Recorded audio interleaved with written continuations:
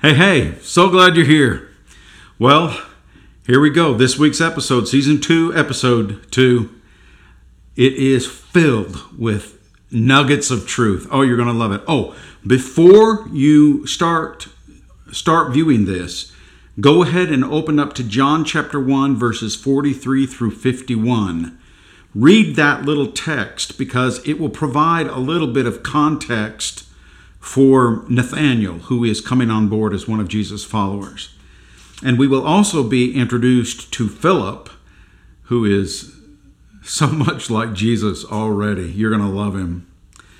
And some of the themes that this episode will cover will be an ancient prophecy that one day we will lay down all our weapons because of worldwide peace. Yeah, look forward to that one. Another one, praising God even when dreams are dashed. Another theme, making time for friends. Jesus says if you don't make time for friends, you won't have any. Another theme, how our time on earth is rearranged once we start following Jesus. We don't lose it, really. We just get it rearranged. But I tell you what really struck me as I was watching this episode, I think for the fourth time, was this conversation between Matthew and Philip, and then later on, it'll be between Matthew and Peter.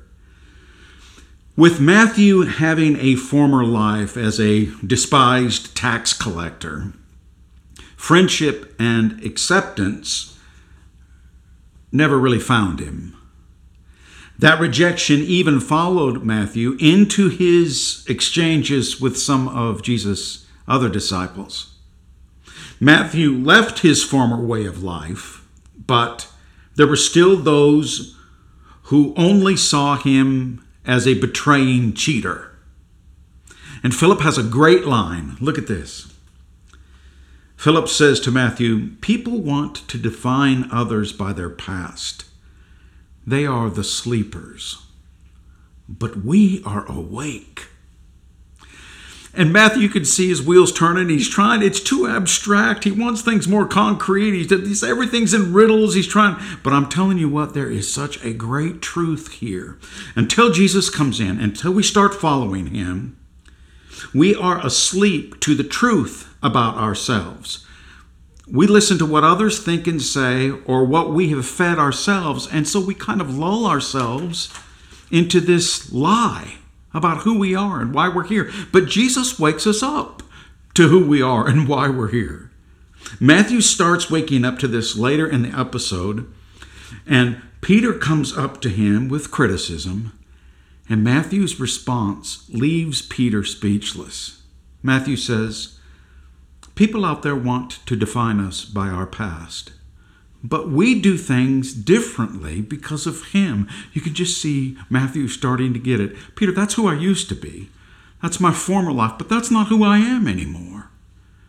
This is a vital truth that we have to embrace and live, but it can be so elusive if we hang on to our past.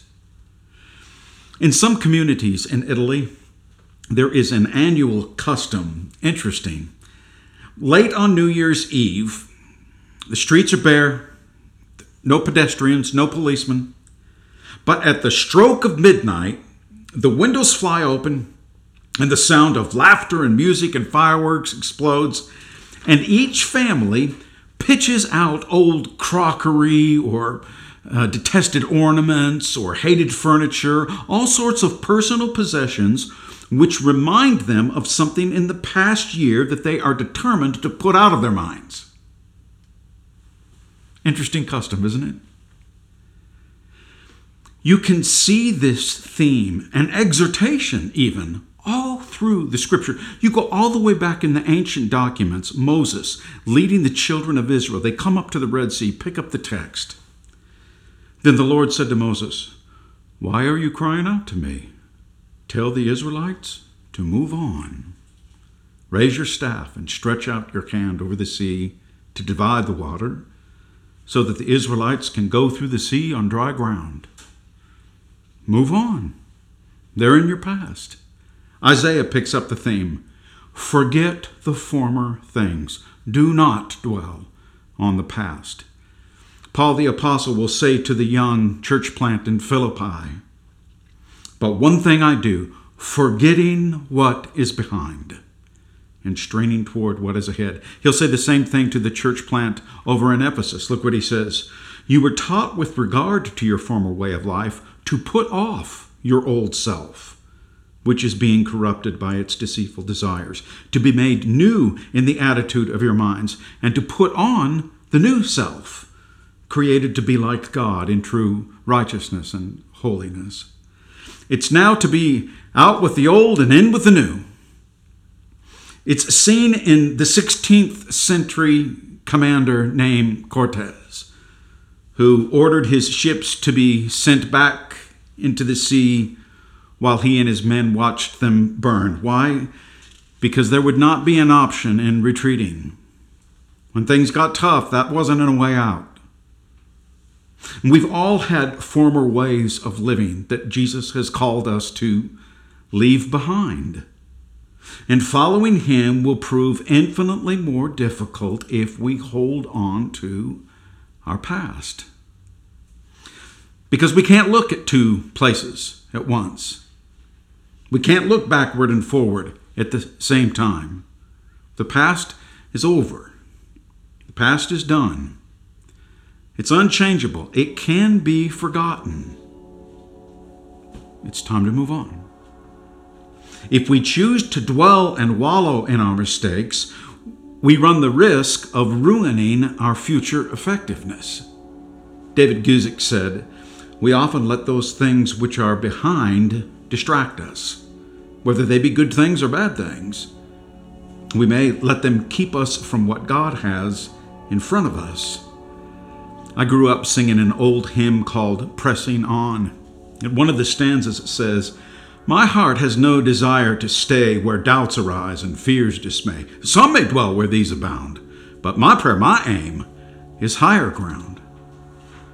Have you made plans to leave doubt and fear and failure behind?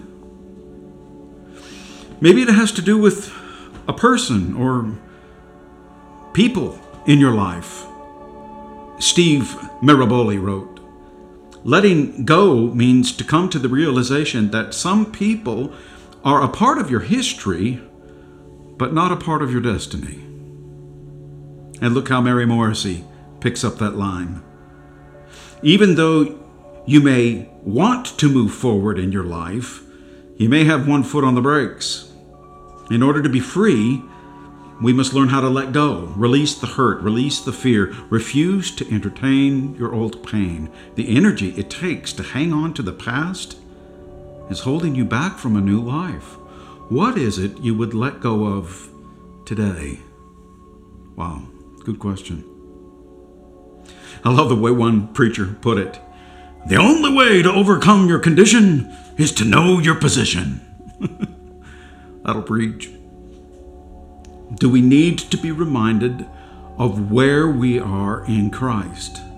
You guys think about the Apostle Paul, follower of Christ, who was once Saul of Tarsus, murderer of Christ's followers. If he could leave his past condition, it only was because he knew his current position. Look what he wrote. Don't you know this gave him excitement when he wrote this, knowing how directly it applied to his life? He said to the Ephesian church plant, "Praise be to the God and Father of our Lord Jesus Christ, who has blessed us," past tense, "blessed us in the heavenly realms with every spiritual blessing in Christ." That's a man who has left his prior condition and has come to assume his position. Look what it says from the New Century Version. "Praise be to the God and Father of our Lord Jesus Christ. In Christ, God has given us every spiritual blessing in the heavenly world." Now, we don't realize them all yet, but they're ours. And I love the Passion paraphrase. Every spiritual blessing in the heavenly realm has already been lavished upon us as a love gift from our wonderful Heavenly Father, the Father of our Lord Jesus. You guys, the times of sleeping, they're over. The times of sleeping through this life because of the lies that we have been entertaining about our false sense of identity, It's time to wake up from all that. We are no longer defined by our past. We are now awake to who Jesus says we are.